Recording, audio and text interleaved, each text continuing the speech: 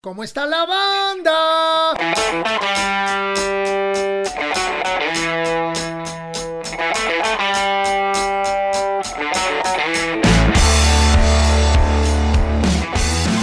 ¿Qué pasa? ¿Qué pasa?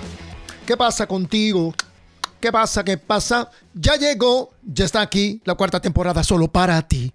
Ya llegó, ya está aquí la cuarta temporada solo para ti. Amigos, bienvenidos a este primer podcast de esa cuarta temporada que viene siendo el último del mes de noviembre. Es un placer volver a estar con ustedes en contacto, viéndonos cara a cara, cotorreando. Espero que todo esté bien con ustedes, con sus familias. Yo estoy en lo personal muy contento por todas las cosas que están sucediendo. Estamos muy activos. Estamos con planes, con muy buenas cosas para finales de este año y también para el año que entra, que los mantendremos al tanto de todo esto.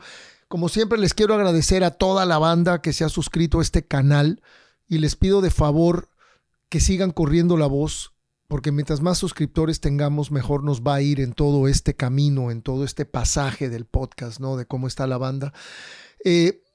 Esta temporada va a estar increíble. Vamos a empezar con una cantidad de invitados bien eclécticos, bien diferentes. Tenemos unas sorpresas y hemos logrado unas entrevistas inesperadas que se fueron armando poco a poco, y la verdad que estamos muy contentos con este nuevo contenido para empezar la cuarta temporada y cerrar el año arriba, ¿no?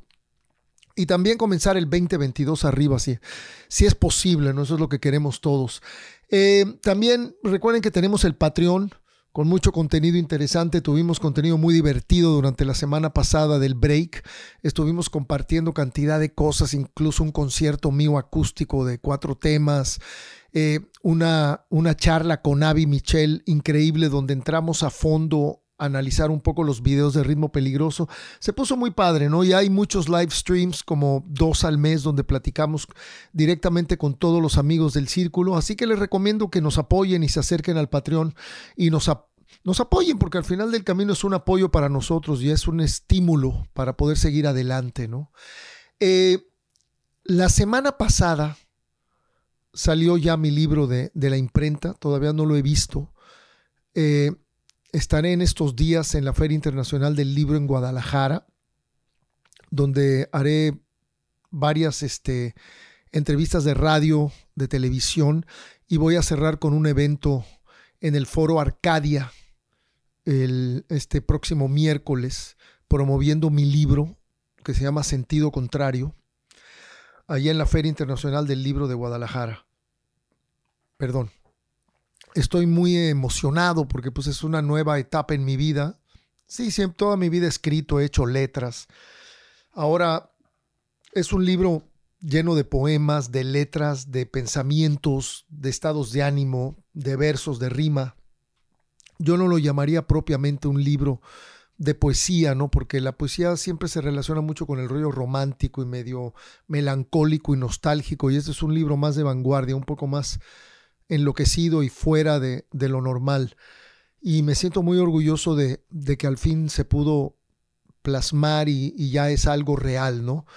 Les recuerdo que lo voy a presentar en la Ciudad de México el 11 de diciembre en el Foro del Tejedor a las 8 de la noche en un concierto acústico donde estará conmigo Mosi, pero hay cualquier cantidad de sorpresas inesperadas que ya estamos organizando para darles una noche diferente, porque la verdad para mí lo más sencillo hubiera sido hacer un acústico con Ritmo Peligroso y celebrar la salida de mi libro, porque la verdad esa noche el protagonista es el libro, ni siquiera soy yo ni mi música, es mi libro.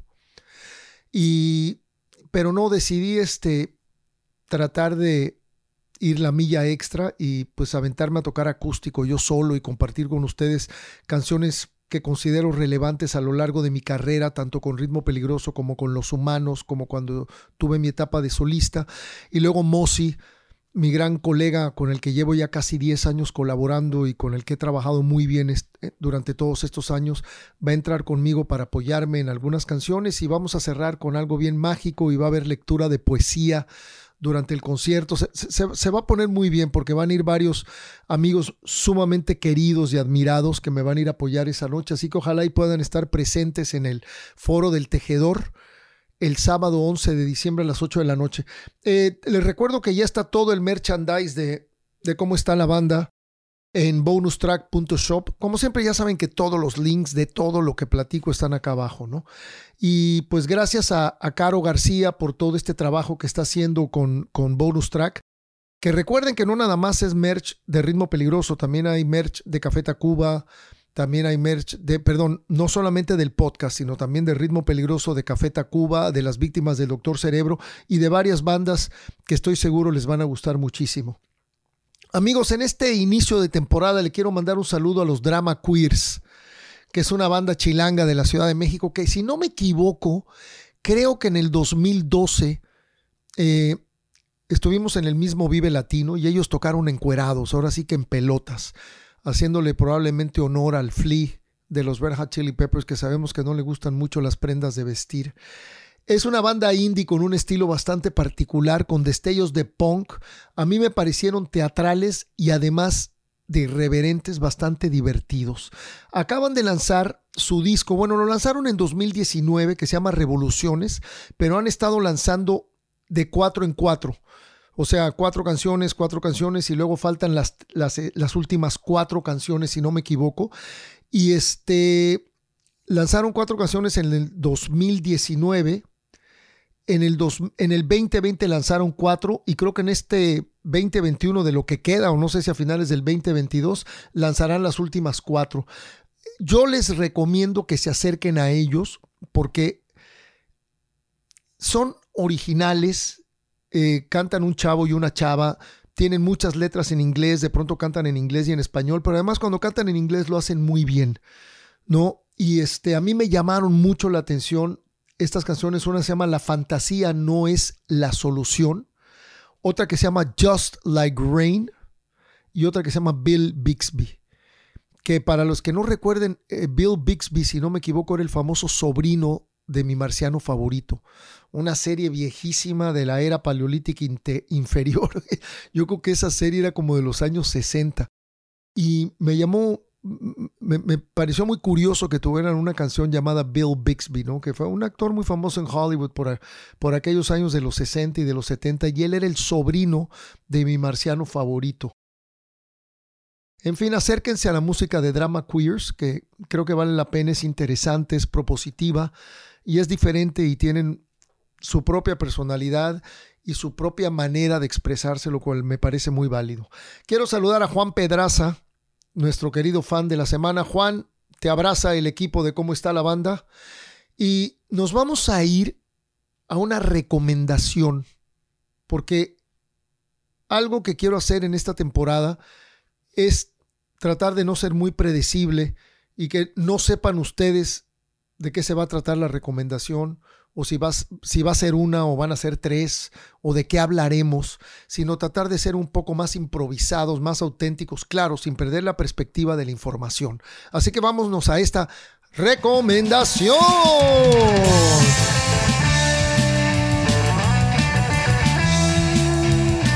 Banda querida, les voy a hablar de este disco, el Beggar's Banquet, el banquete del mendigo de los Rolling Stones, lanzado en diciembre de 1968, y el disco que trae Simpatía por el Diablo, que yo creo que fue la canción que demostró una cierta madurez en la carrera de los Stones, donde ya empezaron a buscar otros sonidos, donde meten una percusión latina, esa conga, unas maracas, y pues sobre todo en una época donde casi nadie hacía eso, ¿no? Digo, venían los Beatles con orquestaciones de cuerdas y todo eso, pero yo creo que este disco es un disco que marca una nueva etapa en la carrera de los Rolling Stones. Además fue el último disco donde tocó Brian Jones. Miren nada más ahí la parte de adentro, están ahí en un tremendo banquete, saboreando cualquier cantidad de platillos. Y me encanta el Keith Richards con el tenedor y la manzana y dándose la Jagger, y Jagger a punto de darle la mordida a la manzana. Eso es algo que siempre desde que estaba yo bien chavillo me gustó. Y aquí dice, respondez s'il vous plaît, ¿no? Nos avisa si usted va a asistir al famoso banquete del mendigo de los Rolling Stones. Este es un disco muy curioso porque estaban en una transición muy fuerte. Aunque Brian Jones fue el fundador y el que verdaderamente juntó a los Rolling Stones, empezó a desarrollarse una amistad muy intensa entre Mick Jagger y Keith Richards, y no solamente una amistad, sino empezaron a ser pues verdaderos compositores y se empezaron a complementar el uno con el otro a nivel composición, ¿no? Y poco a poco Brian Jones fue quedando desplazado, y yo siempre pienso que es cuestión como de personalidad, ¿no? En vez de haberse alejado, haber entrado en una depresión, haber empezado a consumir drogas de una manera frenética, porque eso le hizo muchísimo daño a Brian Jones, y yo creo que fue lo que verdaderamente lo llevó al final, ¿no? Nunca los confrontó, al menos que yo lo haya leído. Se quedó ahí como un poquito en el anonimato, y en la grabación de este disco precisamente apenas iba al estudio. De pronto por ahí averiguaba cuándo estaban grabando y caía de sorpresa con una cítara o con este otro instrumento hindú que le gustaba tocar. Aquí tengo varios puntos importantes que les quiero comentar. La tampura, que también es un instrumento muy parecido a la cítara. De pronto se aparecía con la cítara y grababa ahí en un track o en 2 tracks, pero prácticamente todas las guitarras, todos los requintos y todas las guitarras de acompañamiento fueron hechas por Keith Richards, porque ya en esa etapa estaba Brian Jones pues en decadencia, ¿no? Entonces ustedes se pueden imaginar que este disco sale al mercado en diciembre de 1968 y Brian Jones muere en julio de 1969. Entonces este disco fue como que su despedida, ¿no? Es un disco para mí, como les comenté hace rato, un paso adelante de lo que habían hecho los Rolling Stones, un disco atrevido, un disco de propuesta, de búsqueda, se salieron de su zona de confort y lo lograron. Aquí hay 3 canciones para mí muy importantes, que es con la que abre el disco, que es Simpatía por el Diablo.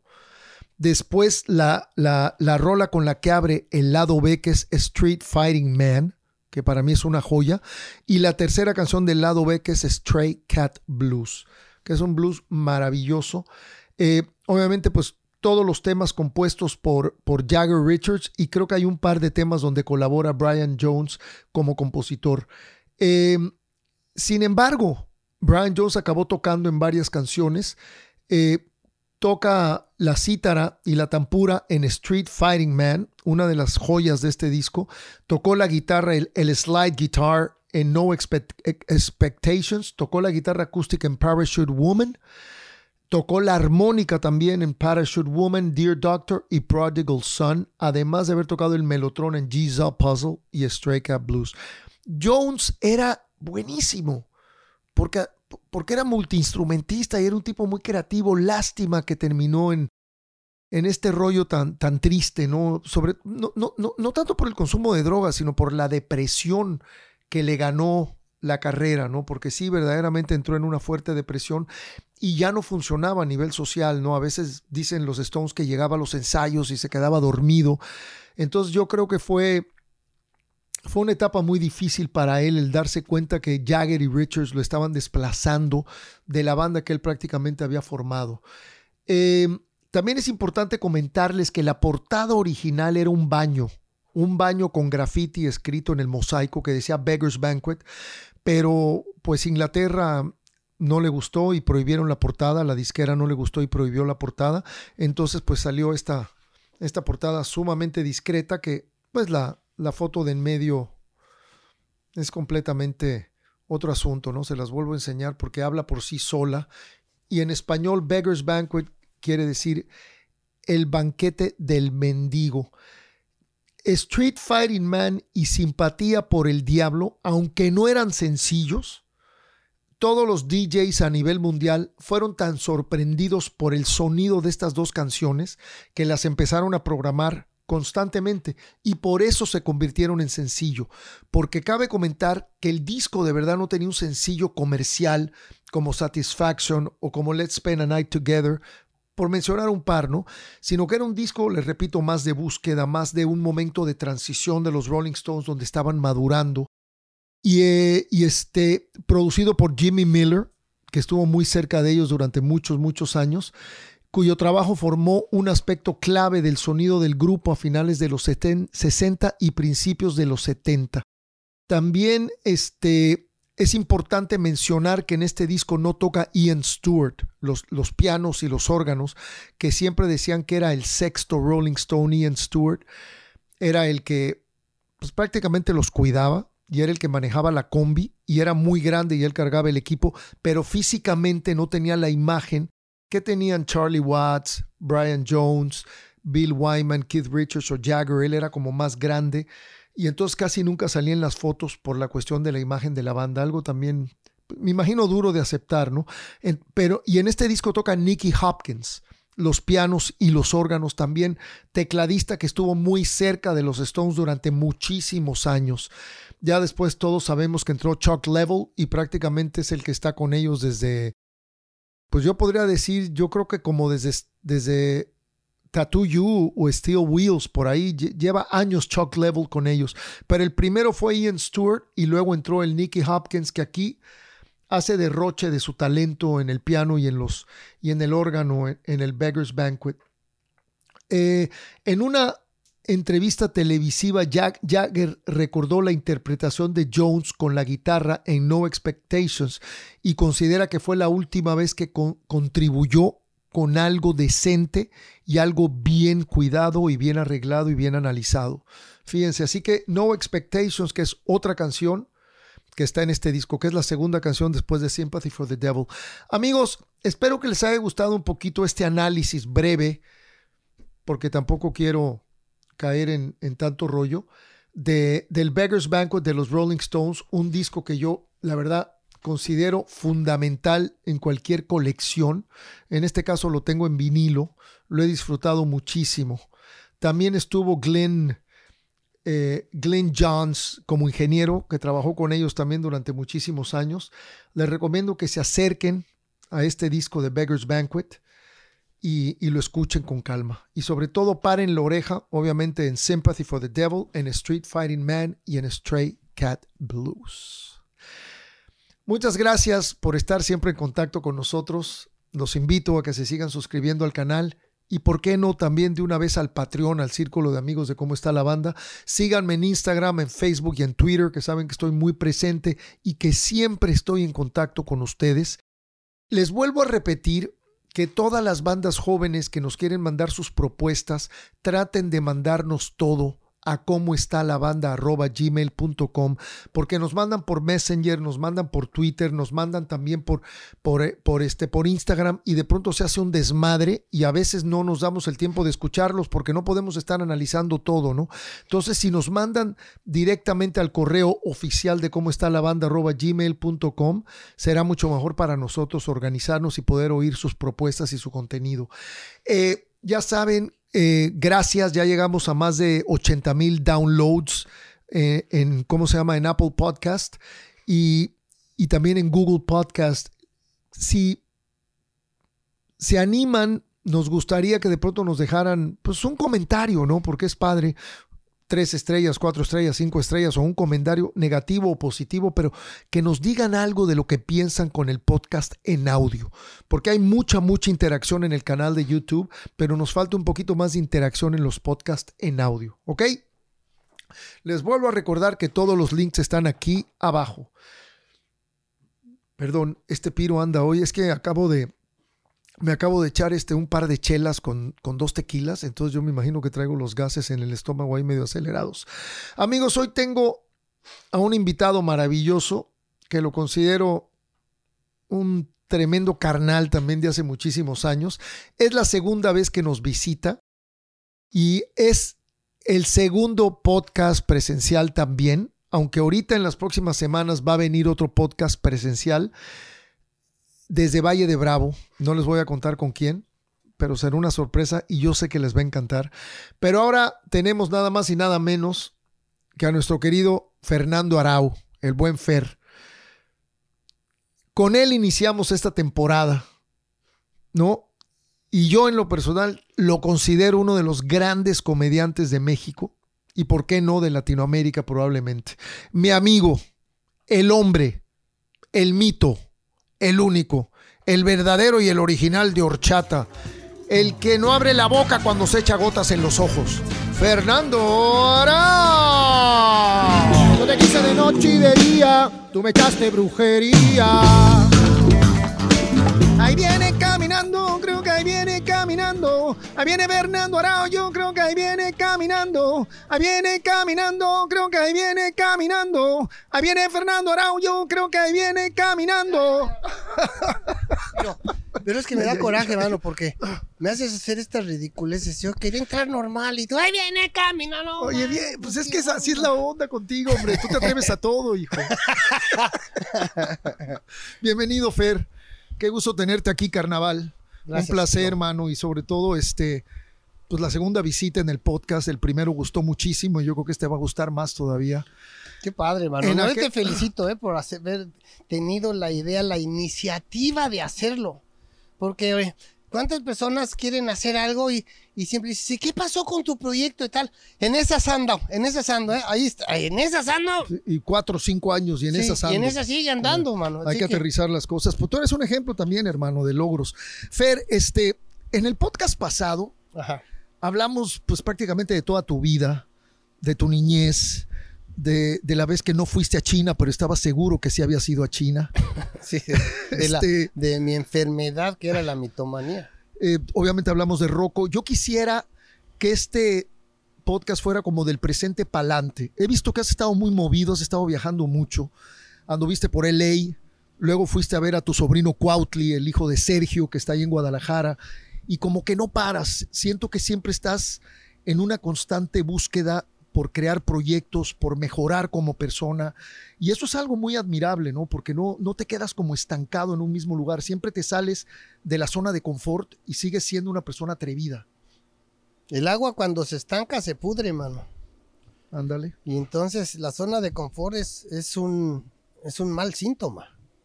Quiere decir que no está pasando nada, que no estás avanzando. Y no importa seguir empujando la carreta aunque sea cuesta arriba. Claro. Pero es importante que siempre estés renovando y que... O sea, la gente yo conozco mucha gente que dice, no, pues yo ya estoy retirado. Entonces hay dos tipos de retirados, ¿no? Ahora, ¿qué tan retirado? ¿Quién sabe, no? Pero entonces, ahora, los retirados, los que piensan que ya no van a hacer nada en la vida. Que ya van a vivir bien, según ellos, tranquilos, entre comillas, porque no hacen nada. Entonces eso, yo me moriría ahí. Es como estar muerto y no darse cuenta, ¿me entiendes? Entonces, pues, hay que hacer cosas. Tú dijiste ahorita una cosa, que ese es mi propósito nuevo, mi nuevo propósito. Yo quiero ser una mejor persona de la que siempre es, no de la mejor persona que he sido, sino de la persona que he sido. Yo quiero ser mejor, ser lo mejor que pueda ser persona.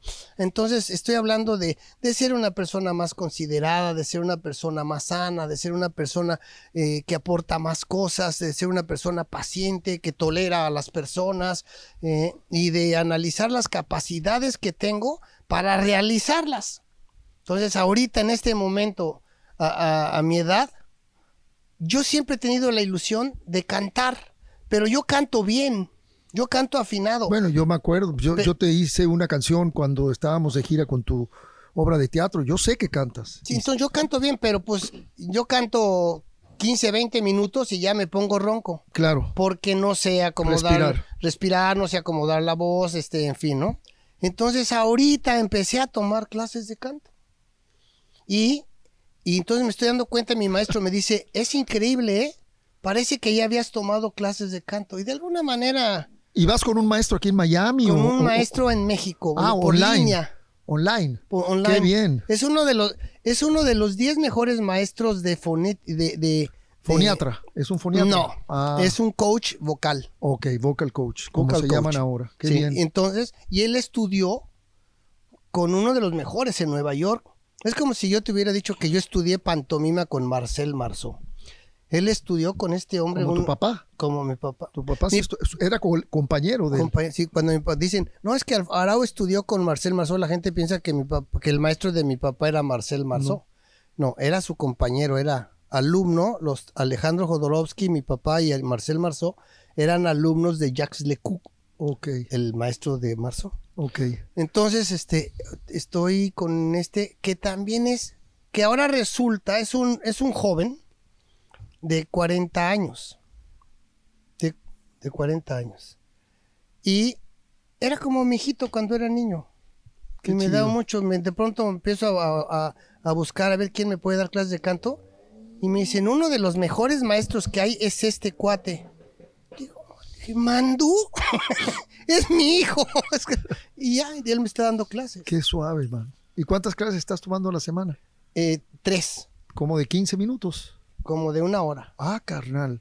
¿Te Sí, pasas una hora vocalizando? No, Ah. pero ahorita estoy haciendo mucha teoría, me enseña gráficamente dónde está el diafragma, cómo es. Yo no sabía cómo eran Sí. las cuerdas vocales. ¿Tú sabes Son cómo dos está? músculos. Sí, pero yo pensaba que Sí. estaban así. No, están Y así. están así. Sí, Yo no totalmente. sé. Entonces, Y de ahí luego, cuando no respiras bien, de ahí vienen los pólipos y los nódulos, que son como unas especies de callos que te salen en las cuerdas vocales. pues eso, Alex Lora está lleno de nódulos, de módulos y de Y todo de lo que otras termine en los. Sí, Alex canta con la garganta, pero Alex, qué bárbaro, qué condición, ¿eh? Igual que Bowie. Y Bowie fumó toda su vida y tenía un vozarrón espectacular. Yo me quedo pensando que si yo fumara, no sé cómo me hubiera ido. Porque yo, la verdad, sí, el tabaco lo alucino muy grueso a nivel cantante, ¿me entiendes? Cuando hicimos nuestro primer grupo de rock, mi hermano y yo. Que tocaron en Avándaro. Sí, yo era un chavito. La Ley de Herodes. La Ley de Herodes. Y entonces yo cantaba. Yo era el que cantaba más canciones. Yo era como medio el cantante, porque mi hermano también cantaba. Pero yo cantaba más porque yo era más cantante que mi hermano. Y después yo fumé 20 años, mano. 20 años fumé. Y llegó un momento en que yo ya me di cuenta que ya había destrozado mi garganta y que ya nunca jamás en la vida iba a volver a cantar. Dije, qué lástima, porque a mí me gustaba cantar. Pero hace como 20 y tantos años dejé de fumar. Y dejaste de fumar de la noche a la mañana. De un ¿no? día a otro. De un día a otro. Cañón, hijo. De un día a otro. Y entonces, pues ahora, 22, 25 años, 24 años después, estoy tomando clases de canto y me dice mi maestro, oye, es increíble, has avanzado en 2 semanas lo que cualquier persona avanza en un mes. Qué bien. Perfecto. Entonces ahora tengo, Piro, la nueva opción ¿y qué tal si me dedico ahora también a ser cantante? Nunca he salido como cantante, ya salí como actor, mimo, mago, todo. Teatro, cine, radio, televisión, calle, circo, cárcel. Digo, sin comentarios, ¿Por qué no grabas un disco infantil, Fer? ¿Pero por qué infantil? Pues no sé, las ardillitas de Vete al carajo, ¿qué, mano? Pues, me viste cara de tío Gamboíno. de cómo se llama, de Pánfilo. No, lo que... Oh, qué chido que estés tomando clases de canto, la verdad que qué buena La onda, chava te esta, felicito. la esposa de Mandú, Zavala, que es mi maestro, ella es letrista y es compositora y ella tiene ha ganado 3 Grammys por canciones de otros cantantes que ya hace las letras, que es una excelente compositora y letrista. Entonces le voy a decir la onda conceptual que tengo ahora en la vida, a ver si me hace 2 o 3 canciones y la canto y ahora estoy pensando, ¿qué tal si me lanzo como cantante? Pero hasta que cante bien. Hasta que cante bien, porque te digo que a los 10, 15 minutos ya me canso, me sofoco la garganta, me arde la garganta, empiezo a toser. Claro, sí, que tengas ya la condición. Pues ahí tengo unas rolitas, igual luego te mando un par. También, tú eres un buen Sí. compositor, mano. Oye, Fer, ahorita que mencionaste a la Ley de Herodes, ustedes estuvieron en Avándaro. Ajá, Ahorita acaban de ser los 50 años de Avándaro. ajá. ¿Recuerdas alguna banda en ese festival que verdaderamente te haya volado la cabeza? La tribu. La tribu. Hijos, man. Y aparte era un bandón. Y más como en ese tiempo estaban empezando la moda de las bandas de Earth, Wind and Fire y todos los gringos. Sí. A nosotros nos invitaron porque tocábamos en español, ¿sabes? Porque teníamos español y éramos bien chavitos. De las pocas, yo creo, porque mira que todos cantaban en inglés. Todos en inglés. Bueno, estaba Lora. Estaba Three Souls. Aparte Ricardo Ochoa, Peace and Love cantaba en inglés. Y se llamaban Three Souls in My Mind. Así es. El ritual, la discusión te contaba. El ritual cantaba en inglés. El ritual. ¿Te acuerdas también. de Bandido?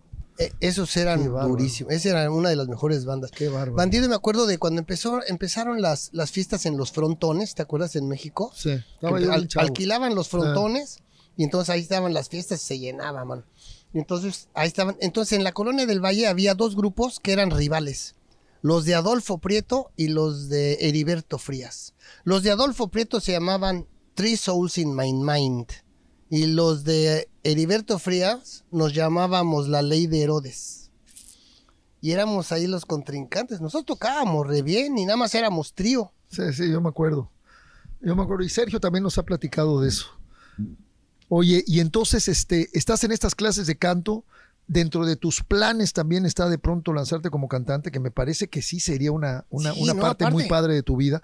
Cuéntanos qué onda con Cuautli, tu sobrino. Lo fuiste a visitar a Guadalajara. Creo que es como una especie de mentor ahora tuyo, o tuvieron un retiro, no sé. Mira, ¿cómo está esa onda? Cuautli tiene cursos en el internet, tiene su página, se llama Colegio Vivir. Y todo los cursos se llaman Bienestar con Cuautli, ¿no? Y él dice, mira, analiza la palabra, bien, estar bien. Entonces, pues siempre me invita, tío, entra a mi curso, y desde hace años, mano. Y entonces, sí, Cuautli, y nunca he entrado, ya sabes, me da flojera. Y hace poco entonces me dijo, oye, vamos a hacer uno que se llama alta nutrición. Y tú que keto y eso, yo soy chef, digo, cocino, me gusta. Entonces me interesó, me dijo, entra en este curso, igual, porque hay una interactividad muy buena con los que entran y yo te quiero preguntar cosas y es de la onda keto y, ok. Y entonces entré.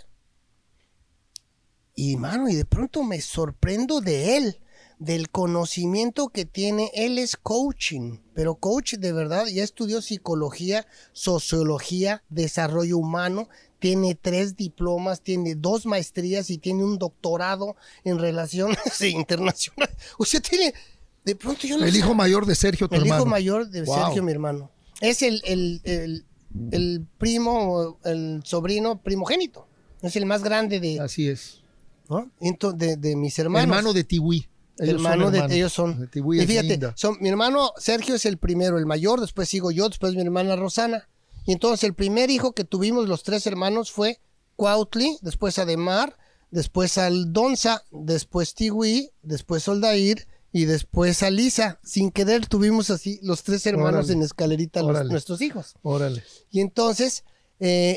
estoy sorprendido. Entonces acabó el curso de la alimentación y de eso, y empezó otro que se llamó Administración del Tiempo.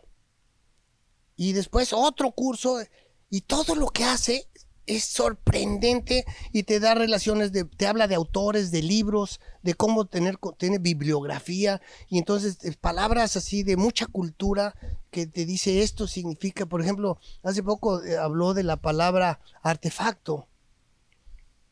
Y facto es rápido. Es facto, es en italiano, pero es latín. Ipso facto. Es rápido. Sí. Facto significa rapidez. Ipso facto es así como que de volada, ¿no? Facto es. Y artefacto es arte rápido. Arte rápido. Y entonces empezó a decir que cuántas personas hacemos arte rápido y no nos damos cuenta. Y hacemos artefacto. Entonces de pronto dice cosas así que cambian el rumbo de mi vida, y de pronto ahora estoy pensando. Entonces él hizo una cosa que se llama endotipos. Solamente hay 7 tipos de personas en el mundo, 7 características de los que son. Es una cosa así como, no sé si has oído hablar de los temperamentos, que son 4, recuerdo. Pero aquí son 6. Son 6, hay un 7º que es una persona solarizada, que ya nació con talentos extraordinarios o que va rumbo a la solarización, como por ejemplo Gandhi, un tipo solarizado que llegó a su máximo, o sea que todas sus habilidades y sus capacidades las pudo desarrollar al máximo y las pudo usar y aplicar en el mundo natural, en la vida. Michael Jackson. Entonces yo ya descubrí que yo soy venusino mercurial con un acento marcial. O sea, marcial quiere decir que tengo una capacidad física y motriz bien gruesa, y que soy mercurial porque soy un loco exagerado y yo tengo un superpoder que yo ya lo había detectado, pero no lo había yo canalizado, que es la hipercreatividad. Yo soy súper creativo. No paras. No, pero por eso cuando era niño yo vivía en otro mundo. Ajá. Porque yo lo que oía y lo que imaginaba, yo lo vivía realmente. Por eso fui a China. Claro. Oye, Fer, y hablando ahorita de esto que comentas, si tú te vieras a ti mismo en este momento, a los 16 años, ¿qué consejo te darías? Híjole, mano. Lo que pasa es que yo soy un caso bien loco, porque yo siento, Piro, que hasta los 50 años viví inconsciente, mano. Inconsciente. Sin conciencia. Es como echarte al río y dejar que te lleve el río para donde va. No sabía nada de la importancia de los hijos, de la familia. Era todo así como intuitivo, social, como se dice científicamente, a lo pendejo. Sin saber nada. Digo, aparte que, mira, no es una justificación, no le echo la culpa a nadie, pero a mí nunca nadie me dio instrucción de nada. Crecí como animalito del bosque. Nadie me habló de sexo, nadie me habló de la importancia de mi mamá, de mi papá, de la escuela. Reprobé 3er año de primaria porque nadie me revisaba la tarea. Nadie se ocupaba de mí. ¿Tú sabes cuál es el contrario del amor? El odio. No, la indiferencia. Ese es el contrario del amor, cuando no me importas. Eso es terrible, eso Tremendo. Sí, terrible. Entonces yo teníamos un tío que se llamaba... Eso es tremendo, porque de verdad que la gente que amas te importan muchísimo. Sí, el odio es el contrario del aprecio. ¿No? O sea, de que yo te estimo, pero o te odio, te rechazo o te acepto. Pero la indiferencia es el contrario del amor. Yo ahorita en mi libro tengo una rola que es un juego de palabras que se llama La Tumbadora de Dora. Y es así completamente percusivo y al final digo, el amor construye, el odio destruye. Claro, aparte así es. Sí, pero el odio te destruye a ti. No, y también a mucha de tu gente alrededor, ¿no? Si según lo que le hagas. Amargada y... según tus acciones. Sí. Porque tu odio no puede destruir a nadie. Puede destruir, en todo caso, a tu mamá o a tu papá, con los que vives, o a tu hijo. Porque te está viendo que eres una persona amargada y que es una persona violenta, que eres una neurótica, que eres una persona tóxica. Entonces eso sí puede destruir y afectar mucho a tus hijos y a la gente que te rodea. Pero el odio, por ejemplo, el rencor, el resentimiento, el rencor, eso lo comparan como dicen, es como si tú te tomaras el veneno esperando que el otro se muera. Ese es el rencor y el resentimiento. Pero bueno, Fer, ya profundizaste muy chido, la verdad. Pero, ¿para qué me preguntas? Dentro ¿Para de qué todo, me invitan si ya saben cómo me pongo? Pero dentro de todo esto que me acabas de decir, si tú ahorita, a esta edad que ya tienes, que eres un ser maduro, que ha vivido muchísimas cosas, has tenido una vida sumamente diferente a la de cualquier ser humano en general, y sobre todo, como comediante, tu perspectiva del mundo es algo muy diferente a mucha gente que te rodea. Si tú te encontraras con Fernando Arau de 16 años, ¿qué consejo le darías? Bueno, yo le daría un consejo. A ver, no me voy a ir muy, muy profundo. Creo que yo le daría un consejo. Diría, detecta a las personas que saben. Escúchalas y hazles caso. Muy bueno, muy bueno. Hay un filósofo que se llama Jordan Peterson que sacó las 12 reglas para vivir, no de la vida, para vivir. Y uno de sus capítulos dice, aprende a escuchar a los demás. Siempre saben algo que tú no sabes. Correcto. Y también creo que el diseño de nosotros los seres humanos, siempre todo trae un mensaje y todo tiene un porqué. Entonces yo pienso, las maravillas que Dios hizo, primero, el habernos hecho imperfectos para que a través del fracaso y la derrota aprendamos a vivir, adquiramos la experiencia. Eso es muy importante. Y la señal y el símbolo que hay en la humanidad, en el diseño de los seres humanos, es que tenemos 2 orejas y una boca. Y hay un mensaje ahí. Escucha más que hables. ¿Qué? Habla menos, escucha más. De acuerdo.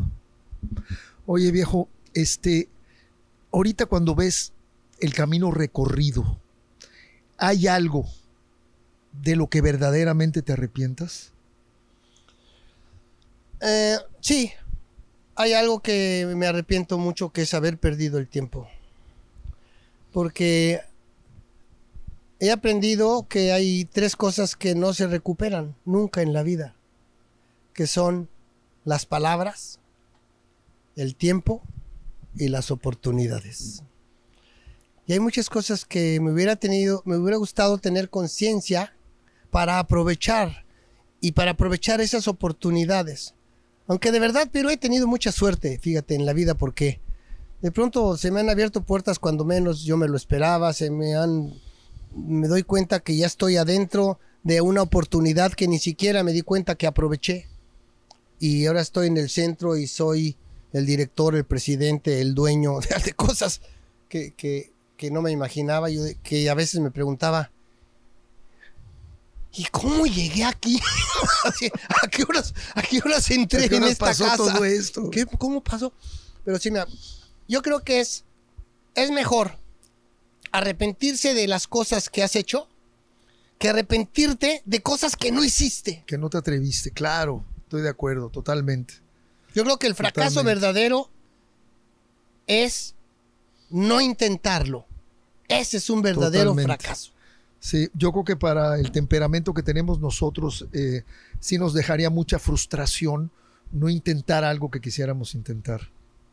Me arrepiento de muchas cosas que he hecho en la vida, pero fue por loco y por inconsciente y por como soy, ¿no? Que loco, porque siempre quiero ser innovador desde toda mi vida pero realmente yo me considero una buena persona, que gracias a Dios nunca le he hecho algo grave a una persona, algún daño severo, algún daño que diga lo estafé, le dañé, lo herí, le di un balazo, cosas así graves. Yo nunca he tenido en mi corazón hacerle daño a una persona. He cometido errores y he dañado a unas personas y me las he llevado entre las patas y después me arrepiento. Pero yo creo que eso es normal, yo creo que todos lo hemos hecho, así que yo me considero una buena persona. O sea, qué bueno que soy una persona que no tengo esa capacidad de hacerle daño a las personas. No, y además a mí me consta que incluso has perdonado a 2, 3 gandallas que se te cruzaron en el camino.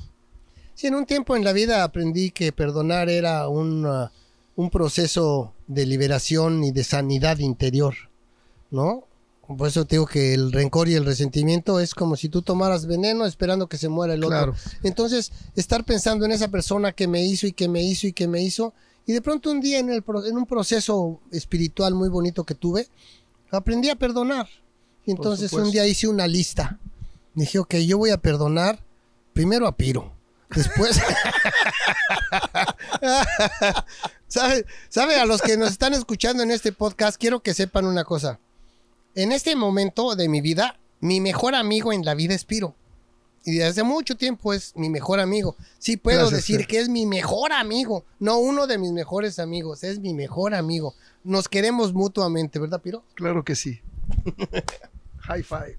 Oye, Fer, está padrísimo. Claro. Está padrísimo todo lo que estás contando. Yo sé que tú eres rock and rollero, porque no podemos dejar la música a un lado. De hueso colorado. Pero quisiera preguntarte, actualmente, ¿qué andas escuchando? En este noviembre de 2021, ¿qué música está escuchando Fernando Arau? Me gusta mucho recorrer 70s, 80s y 90s. Oldies, ¿no? Ok. Música acá. Y de pronto tengo favoritos, por ejemplo, a mí me encanta Prince, me encanta las bandas, Chicago, Earth, Wind and Fire. Tower of Power te gusta mucho. Creo que es de mis favoritos, Power of Power, pero uno más favorito, Cold Blood. Uf.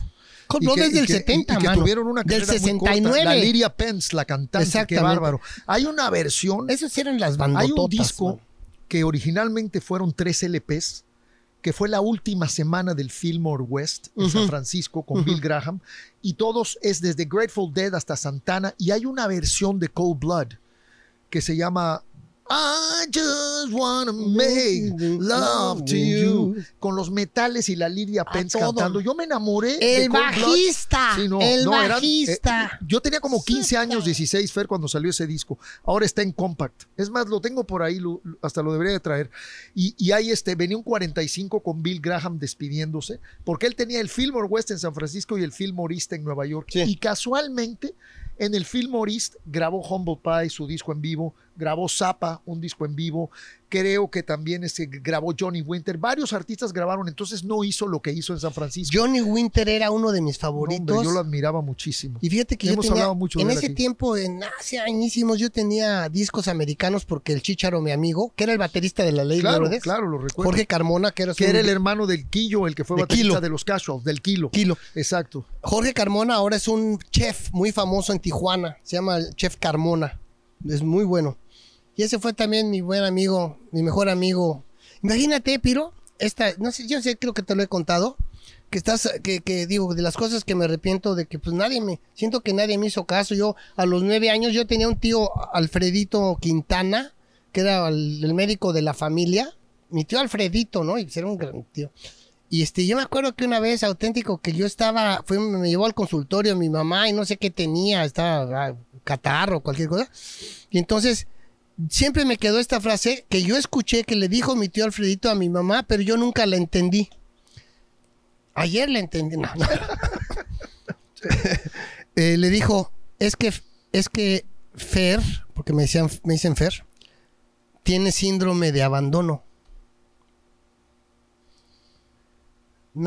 Casi reprobé 3er año de primaria y casi repruebo 5º año de primaria. Y después, bueno, las consecuencias, ya saben que hice de secundaria, hice 5 años de secundaria, hice primero, segundo y tercero. Hice una maestría y doctorado en segundo y claro. Que cuando me decían, ¿en qué año vas? Decía yo, en tercero de segundo. Entonces, pues eso fue, ese abandono de alguna manera se ha manifestado en mi vida, pero todo tiene un lado positivo, ¿no? Entonces creo que también eso me hizo súper independiente, autosuficiente, más creativo, porque tenía que solucionar todas las cosas yo solito sin preguntarle a nadie, a ver cómo me las ingenio para salir de esta. Entonces siempre hay una parte positiva dentro de las tragedias. Claro. No, y además es cuestión de actitud, Fer. Creo que es cuestión de ser positivo. Es como el comercial aquel del Heraldo, ¿te acuerdas? Que llegaba con la jarra de agua y decía, hay gente que ve este vaso como un vaso medio lleno, otros lo ven como un vaso medio vacío. Cuestión de enfoques. ¿Te acuerdas de eso? Y eso es lo que yo pienso de la vida. Yo creo que tú solo te puedes crear tu propio infierno como te puedes crear tu mejor paraíso. Y es cuestión de actitud y de visión es cuestión de actitud. Fíjate que en mi proceso que estoy llevando ahorita con Cuautli, mi sobrino, que me está haciendo cambiar la vida, el tratar de solarizarme, quiere decir tratar de ser la mejor persona que yo pueda ser. Pero nunca nadie puede decir, ya llegué. Claro, no. No, así decir, entonces eso es perfección. Ya soy Dios, ¿no? Eso no se vale. Inclusive en la Biblia dice que vale la pena seguir viviendo tratando de alcanzar la altura del varón perfecto. Pero dice tratando, no de llegar a la altura. El varón perfecto hablan de Jesús. Claro. Entonces dice tratar de llegar a la altura del varón perfecto, que el varón perfecto era Jesús. Entonces, yo pensé que el varón perfecto era Mick Jagger. También. Ahí se la llevaban. No, ¿sabes qué? Descubrí yo que estaba leyendo la Biblia y descubrí que Jesús era mexicano, porque, ahí dice que cuando estaban en el desierto con Satanás, él estaba con Satanás en el desierto, y le dijo Jesús a Satanás, carnal, ahí está, claro. Le salió el ADN, el código postal, Y chance hasta hicieron Give Me Five y eso. Carnal, Le dijo carnal. Oye, y también creo que hasta les aventaron coronas, ¿no? No, eso es en el Apocalipsis. Ok. Pero ahí se O sea, yo he analizado que la México Biblia. estaba presente. Mira, voy a hacer. ¿Tú quieres que te hable de lo que voy a hacer? Sí. Mi nuevo show, a nadie se lo he dicho. Dilo aquí en el público. Título. No hay que decir las cosas porque dicen que después te fallan, pero yo no creo en eso. Mi nuevo show se va a llamar Los chistes secretos de la Biblia. La Biblia está llena de chistes. Por ejemplo, la gente no sabía que Pedro era torero, por ejemplo, ¿no? ¿Tú sabías? No, para nada. Cortó oreja. ¿No?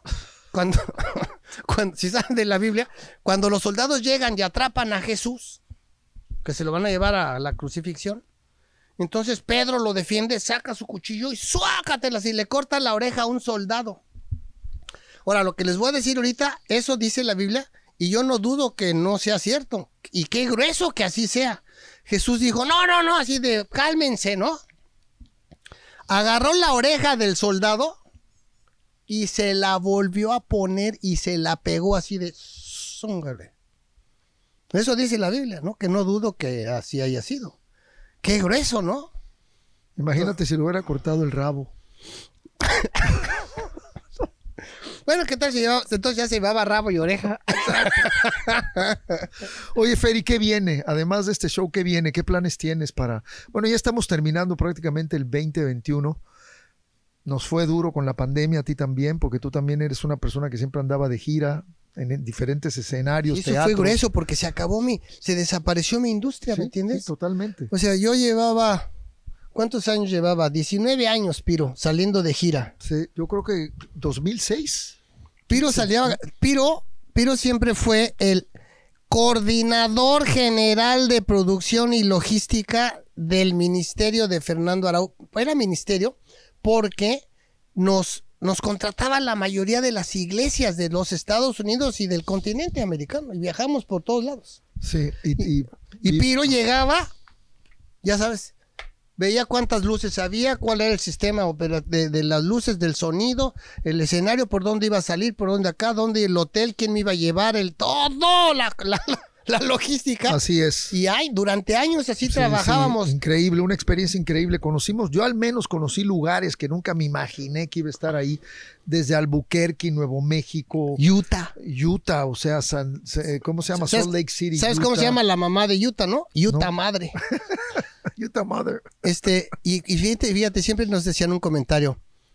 Nosotros éramos un equipo de 3. Sí, al final. Piro hacía todo, yo era el artista y el pianista que iba con nosotros. Milton Sesentón. Que por cierto, supiste boricua. que estuvo a punto al borde de la muerte con la pandemia. No me le digas dio eso. COVID y aparte le afectó el corazón y No creo que me lo digas operaron eso. del corazón. No me digas eso. Y casi se nos va. Un saludo a Milton. Y se nos Tan va sin buena pagar, persona, man. arreglista, tremendo músico. Sí, Milton Sesentón es puertorriqueño, es uno de los mejores arreglistas de los Estados Unidos. Hay un concurso de arreglistas año tras año desde hace muchos años en los Estados Unidos y todos los mejores arreglistas que hay en los Estados Unidos entran a concurso. Y en los últimos 5 años, Milton Sesentón, que es, imagínate, mi pianista desde hace muchos años, ha ganado el primero y el segundo lugar indistintamente en los últimos 5 años. Tremendo. Además, productor y arreglista de Eddie Santiago. Y también de Gloria Estefan. Y uno de los grandes de la salsa puertorriqueña, el Eddie Santiago, ¿no? Sí, Fer, qué bárbaro, no sabía eso. ¿Tú te acuerdas de cuando nos encontramos a Eddie Santiago? En el aeropuerto. En el aeropuerto. Por ahí tenemos una foto, a ver si Juan Pablo la saca. Nos encontramos. Estamos con Milton. Nada más hacemos Milton, Piro y yo. Sí, y con entonces, Eddie. No, Eddie Santiago. No, tengo la foto de... No, sí, pero espérate. Lo que pasa es que Eddie iba en el mismo avión que nosotros y estaba 3 lugares atrás formado antes de pasar la seguridad. Y de pronto él, entonces, me dice, me saluda a mí Eddie Santiago porque me conoce, igual yo lo conozco, me saluda y se acerca y le dice a Milton Sesentón, maestro Sesentón, quiero presentarme. Y Milton le dice, claro, maestro Eddie Santiago. Dice, imagínese, un gusto conocerlo ahorita, usted ha sido el arreglista de mis últimos 3 discos y no nos conocíamos. Sí, no, y Eddie Santiago, el romántico de la salsa, creo que le decían, algo así. Porque es así como, pero bueno, es que Puerto Rico lo que ha dado desde el Gran Combo hasta... Entonces llegábamos ahí a los lugares donde me presentaba yo y cuando nos íbamos, sí, la mayoría de las veces nos decían, oye, los felicito, qué profesionales, qué bárbaro. Y nada más éramos 3 gatos ahí. Pero hacíamos lo que hacíamos con amor, con pasión, con excelencia. Sí, porque sí. yo, y ya lo he dicho muchas veces en el podcast, no creo en la perfección, pero sí en la excelencia. La excelencia se puede lograr. Sí, y el trabajo ¿No, Fer? de Piro siempre era excelente, solucionaba todo. Y después yo en el escenario con Milton hacíamos unas maravilla. mientras Piro manejaba las luces, el sonido. Pero además, Fer, tú siempre... Desde México me acuerdo yo, porque Ícar tocaba en tu banda, Ícar Esmed, el gran guitarrista mexicano. De Cristal de Acero. Que también estuvo conmigo en Los Humanos, un músico muy querido, muy admirado. Tú siempre tuviste la visión de ligar la comedia con la música. Y eso a mí me parecía padrísimo, de toda la vida. Pues ahora imagínate, estoy pensando ahorita, se me acaba de abrir un nuevo panorama. Si estoy estudiando canto, hacer comedia, pero ahora ya con musicales. Es decir, no porque esto, como dice mi hermano Sergio, ¿no? Que por cierto, mañana es su cumpleaños. Mi hermano hace un chiste, dijo, ¿no sabes que dentro de los géneros teatrales, yo debo confesar que odio las comedias musicales? Oye, estaría bueno contar un chiste cantado, güey. Sí, ¿no? ¿Cuál es el chiste más corto, compadre? No, ¿Cuánto me da por mi suegra? Nada. Trato hecho. No, hay el chiste de un niño que cantaba todo, ¿no? Decía, buenos días, mamá, ya me levanté, me voy a lavar los dientes. Sí, ya lávatelos, ya, apúrate que nos vamos a la escuela. Y entonces bajaba el niño así por las escaleras, así como paso de musical. Vamos a desayunar con flakes. Yo lo que quiero es ya siéntate a desayunar. Claro, eso. Oye, deberíamos de hacer un video de eso, de un niño que en vez de hablar súbete canta. al coche, ya vamos a viajar rumbo para la escuela. El niño, ya súbete al coche. Juan Pablo, el camarógrafo, estamos a punto de perder al camarógrafo. Entonces llegan a la escuela y ya bájate, nos vemos al rato, venga. Adiós, mamá, ya me voy a la escuela. Qué bueno, y ya bájate del coche. Ya. Y luego con los compañeros de la escuela, ¿no? ¿Cómo estás, Pablito Luis Juan? Llega y se va. Adiós, ya, bájate. Y se arranca la mamá en su coche. Y a las 2-3 cuadras le hablan por teléfono. Señora, venga por favor a la escuela. Acaba de pasar un accidente. ¿Qué pasó? Es que el niño, cuando usted se arrancó, el niño creo que se le olvidó algo en el coche. Se regresó, se bajó de la banqueta y lo acaban de atropellar. ¿Cómo? Y se regresa la mamá rapidísimo. Y llega y está la bola de la gente y el niño tirado. Y la mamá se baja angustiada. Y dice, con permiso. Mi amor, ¿qué pasó? Y el niño se voltea y le dice... ¡Tan, tan!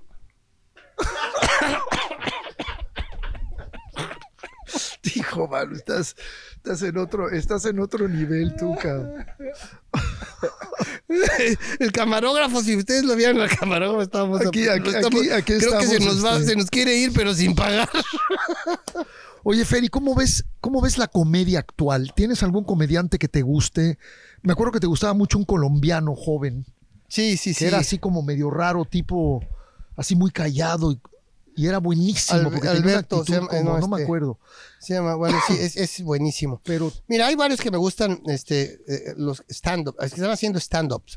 Lo que pasa es que ahora ya todos son stand-ups, ¿no? Ya se les olvidó que hay sketches, que hay monologuistas, entonces ya todos son stand-ups. Hay una cosa que me decepciona mucho del humor actual, que es la disque, entre comillas, la disque audacia del humor. Entonces, la audacia del humor quiere decir que ahora ya se atreven a decir unas palabrotas, unas groserías vulgarcísimos, situaciones vulgares y doble sentido sexual ofensivo. Ofensivo básicamente para las mujeres. Entonces, ese es humor barato.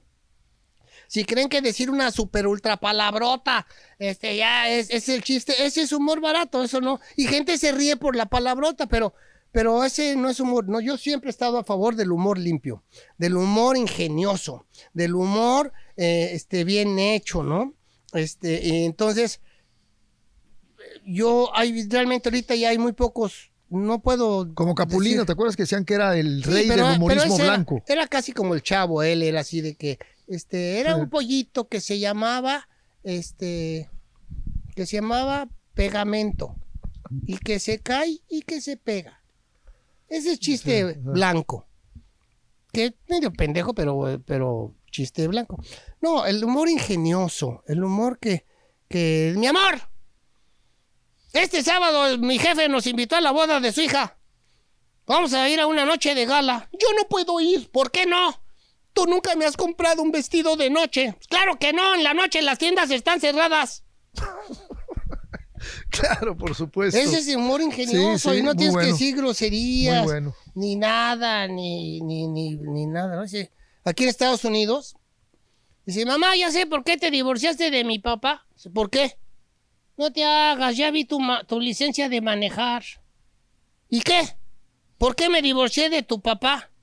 No te hagas, sacaste F en sexo.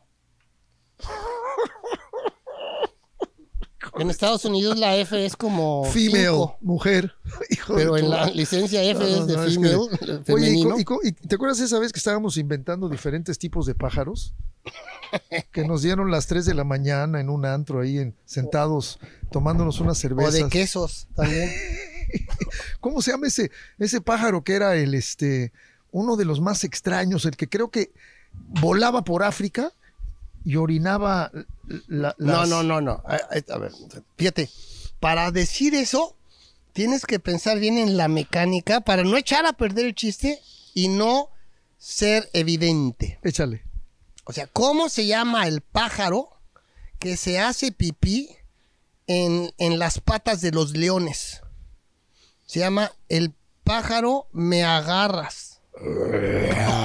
Ya las agarras, ¿no? Digo, porque el camarógrafo hizo cara así como si no entendí. Eso a veces Porque es medio gringo. Eso a veces lo comento con tu hermano Sergio y nos morimos de la risa. O sea, ¿cómo se llama el pájaro que se hace pipí en la sección de mujeres de la cárcel?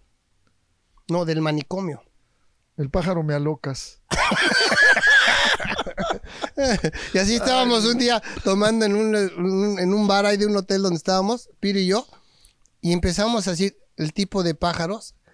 Puras estupideces. Estuvimos, Sí, de veras, estuvimos como 150 pájaros diferentes. Yo creo que descubrimos no sé cuántas especies de pájaros que no conocíamos. O del queso, el queso español, el queso vadita, ¿no? Es el queso vadita. Ese es parecido al manchego, ¿no? Queso manchego. Oye, Fer, ¿qué viene para Fernando Arau en este 2022? Bueno, ya pensé que he dejado de hacer lo que hacía yo antes en algún momento, que era lo mejor que yo así he hecho en la vida, dentro de mi carrera, que es hacer rutinas. Entonces, ya empecé a escribir rutinas. Segundo punto, es indiscutible que tengo que entrar al mundo digital. Entonces, con la asesoría y la mentoría de mi sobrino Cuautli, y aparte mi hijo Aldair es un genio tecnológico. O sea, él podría, para que se den una idea, mi hijo podría hacer la página de Amazon, de cómo compras y todo. Él la podría hacer en 2 días y la diseña y ya está hecha. Inclusive ahorita mi hijo Aldair está vendiendo tiendas. Como ahora todo el mundo quiere tener su tienda en Shopify, él hace la tienda y te la vende ya hecha, ya todo con el botón para cobrar y para acá y todo, ya te la vende hecha. Y la hace en un día. Entonces, con esos dos, entonces ya estoy entrando en un curso de tecnología con mi hijo Aldair, que me está enseñando, y ya estoy haciendo mi página. Voy a sacar un curso que se llama Curso Taller de Comedia con Fernando Arau, donde vamos a ver todo lo que es la comedia históricamente, cuáles son las técnicas modernas de la comedia, basadas, considerando los nuevos requisitos que tienen las plataformas sociales, como por ejemplo Instagram, Facebook, TikTok, Twitter. En todas ellas tienes que tener un encuadre y una imagen diferente, si es de medio, si es de muy cerca, o sea, porque todas tienen características diferentes. Si el teléfono es así o el teléfono es así, todas tienen características diferentes. Entonces, ¿cómo puedes asociar eso al humor o a lo que quieres hacer, si es que quieres hacer humor? Cuautli, mi sobrino, tiene un libro que se llama Ontocreatividad. La ontología habla de todo el chip, de todo el contenido que nosotros ya tenemos como seres humanos, o sea, las capacidades. Todos tenemos la capacidad de cantar. Algunos ya nacemos, como tú, que nacen ya con esa capacidad desarrollada. Pero yo sí me aventé mis buenos años de canto, ¿no? Bueno, entonces los que ya cantan así como normal, de una maravilla, eso se llama talento, pero es una capacidad del ser humano ya desarrollada, y hay que no la tiene tan desarrollada como yo, pero la puedo desarrollar. Claro. Entonces ahora voy a desarrollar ciertas capacidades que yo ya sé que tengo, y con la conciencia, que es un proceso de autoobservación, puedo desarrollar. Entonces eso es lo que he adquirido pues por los años, ¿no? Por la edad. Y eso es lo que voy a hacer ahora. Le voy a entrar a la tecnología, voy a hacer cursos, voy a hacer sketches y voy a hacer algo que nadie ha hecho con la plataforma de Zoom, que se puede hacer. Ok, eso será sorpresa. Sí. Mi Fer, si los animales, yo sé que a ti te encanta el delfín, Sí, claro. ¿no? Pero si los animales pudieran hablar, ¿cuál crees tú que sería el más grosero? El burro. El burro. ¿De veras? Pues al menos el más alburero. ¿No? Y entonces eso es, y digo, te hablo del burro nada más para que te sientas en bien. Hijo de... si tuvieras la oportunidad de reencarnar en una mujer, ¿en quién te gustaría reencarnar? Me gustaría reencarnar en Paquita, la del barrio, fíjate. ¿Te cae? Sí, para que me odien.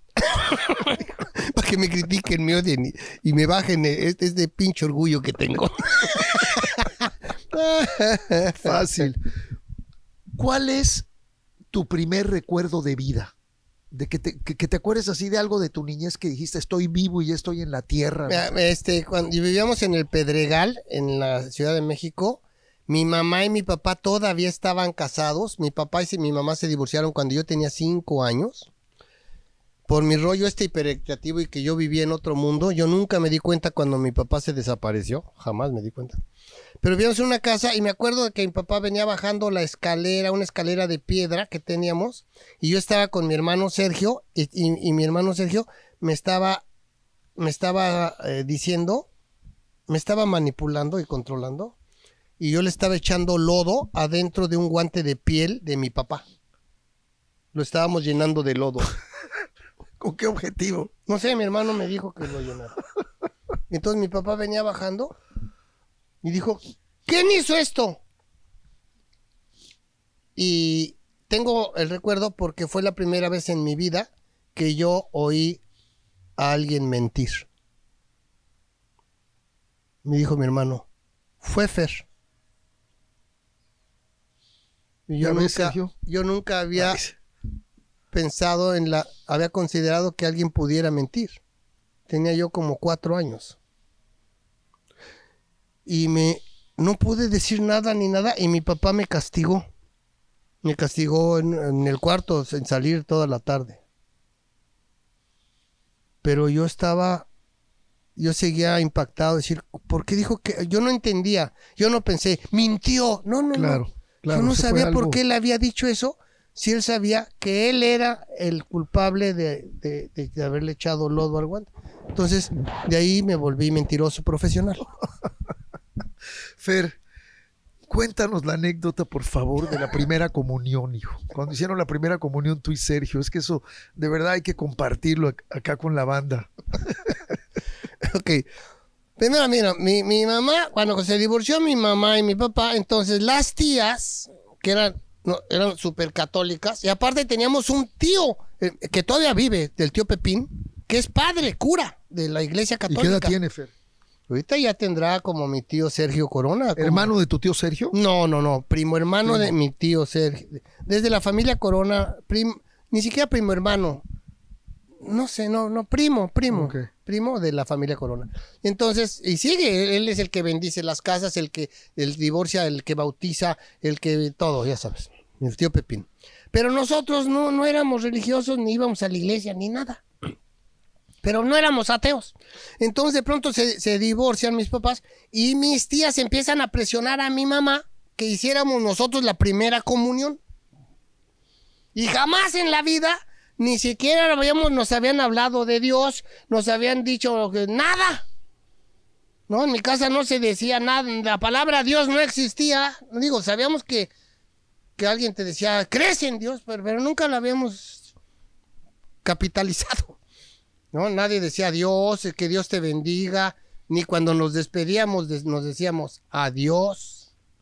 Y entonces de pronto mi mamá dice, no, pues sí. Y entonces mi mamá un día nos lleva a la iglesia y nos mete ahí en un salón lleno de niños y sale el cura y nos empiezan a decir cosas. ¿Y nunca había sido una iglesia? Nunca, jamás. Entonces, ¿No te colaste una vez? No, bueno, sí, una vez me colé a una iglesia con mi vecino a ver un muerto. Pero fue la única vez que entré a la iglesia. Entonces, sí, una vez fue a ver al muerto, claro, ¿no? Claro. Y entonces, pues hacemos, ¿no? Pues que no sabíamos ni qué íbamos a hacer, y el catecismo y yo no preguntaba ni mi hermano, y no sabíamos por qué mi mamá nos llevaba todos los días a la iglesia, de pronto, de un día a otro, todos los días. Y entonces ya a la mera hora, pues ya mi abuelita nos hizo un suéter gris, que me acuerdo, y una vela, y fuimos a un convento porque mi prima Pita, que se llamaba Lupita, era monja. Y ahí, en la primera comunión nos las iba a hacer Pepín, nuestro tío. Y entonces estábamos ahí.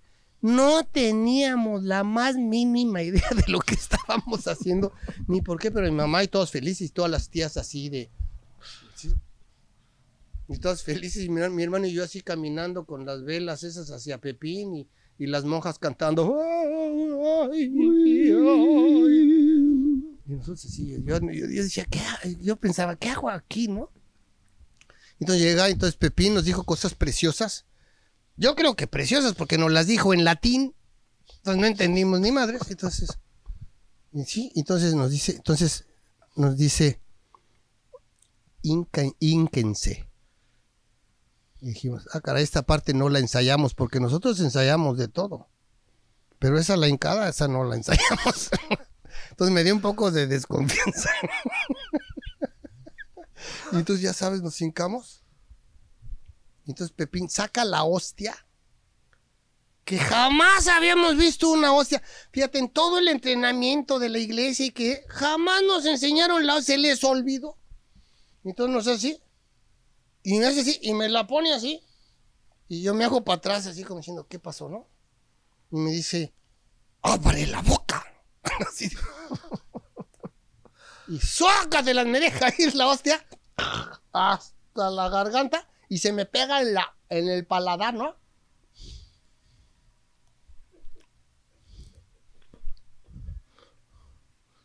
Y volteé a ver a mi hermano, y mi hermano Sergio. Y le digo a mi hermano, se me pegó. Y me dice, métete el dedo. Ay, qué bárbaro. Dije, eso es pecado. Ay, Fer, si hay algo de veras. Hijo, man. Oye, ¿qué palabra detestas? ¿Qué palabra no es parte de tu vocabulario? La palabra, uno de los nombres del pene que no lo soporto. Ok. Que lo dicen muy a menudo y ahorita está de moda. Está bueno. Queda claro. Carnal, qué gusto haberte tenido aquí. Igual, Piro, gracias. Te pido de favor que te despidas como se te pegue la gana. O sea, haz lo que quieras. Si quieres contar un chiste, un trabalenguas, un albur, lo que tú quieras. Este es tu espacio y estamos muy contentos de haberte tenido de nuez aquí en Cómo está la banda, mi querido Fer. Mira, gracias, Piro. No, la despedida no se me hace como relevante, realmente. No creo que deba de pedirme de una manera donde yo me luzca porque pues, no es necesario, es innecesario. Gracias por haberme invitado, gracias por ser mi mejor amigo de la vida, por quererte tanto, por quererte a ti, a tu esposa, a tu hijo, a toda la vida. Esta casa, yo te la vendí, ¿no? Así es. Fue mi primera casa cuando yo llegué a Miami y después se la vendimos a Piro cuando nosotros nos cambiamos de casa. Y que nos íbamos a quedar 2 años y ahí vamos más de 17. Sí. Así es la vida, no hace falta tanto. Y entonces, pues ya, que es una despedida. Estoy muy satisfecho con mi vida en este momento, estoy muy contento lo que está pasando. Me divorcié hace 5 años y en estos 5 años he vuelto a descubrir lo que es la felicidad. Porque no tengo ninguna presión. O sea, ya descubrí que el matrimonio es consiste en solucionar todos los problemas que diariamente ocasiona el matrimonio. Ese es el rollo del matrimonio, realmente, ¿no? En eso consiste el matrimonio y en estar disfrutando la compañía y el amor. Pero después de haber vivido 42 años con mi esposa, nos divorciamos porque decidimos que ya estábamos cansados de ser esposos. Y ella se quería ir a vivir a México y yo no. Así que nos divorciamos, nos separamos y entonces vivimos nuestras vidas. No estamos peleados ni nos odiamos, ni tuvimos un evento terrible para divorciarnos. Bueno. Y estoy muy contento de estar solo, de haber recuperado mi vida. No me volvería a casar, por lo menos es lo que pienso ahorita. Me gustaría tener novias y amigas con derechos. Y puedo hacer un movimiento a favor del sexo. Y me despido de todos ustedes. Muchas gracias. ¿Cómo está la banda?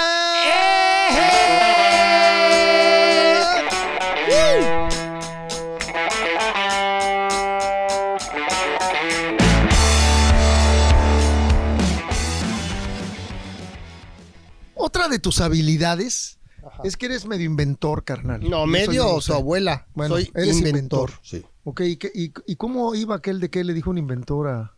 ¿Qué le dijo un inventor a otro inventor? ¡Ya! ¡No inventes! Aquí está el banco exitoso. Tiene un nombre, ¿sabes? El verdadero banco firmado por Fer, ¿cómo se llama? Easy Shit. Easy Shit. Caca fácil, caca rápida. Y esto es parte del principio mexicano de cagar de aguilita. No. Porque, no, yo se los digo que sí funciona, ¿eh? No, científicamente, científicamente, que a ver, vamos a ver. Nada más déjame explicar que esta curvatura es la que va en el excusado así de frente, y uno pone los pies aquí para verdaderamente estar en una posición hiper cómoda y que fluya. Este es el asunto, el ángulo que tienes aquí. Entonces, normalmente tienes un ángulo de 90 grados. ¿Cómo le hacían los hombres de las cavernas para actos de evacuación? Pues de aguilita. Así es. Entonces, esta es la posición tradicional y la natural. Por ejemplo, los orientales, chinos, japoneses, así tienen a sus bebés. Porque esta es la posición, entonces lo tienen, lo agarran la cabecita de aquí y lo sacan. Porque aquí hay dos músculos, uno que empuja para la izquierda y otro que empuja para abajo. Y empuja para que se salga todo, ¿no? Entonces, eso se trata de que en el excusado tú subas los pies y entres logres hacer 33 grados de ángulo y se te salen hasta las ideas. Puta, ya me están dando ganas de ir al baño. No, quítatelo. No. Y tiene repito, esta curvita, se inserta perfectamente en el excusado, en el inodoro, y usted pone sus pies, y ahora sí, el banco caca fácil. Easy shit. Y no tienes ni que empujar porque sabes que el cuerpo inmediatamente detecta la posición. Y lo suelta. Y con permiso, buenas tardes, ya llegué. ¿Me hablaron? Pues un invento más de nuestro querido Fernando Arau, amigos. ¿Cómo la ven?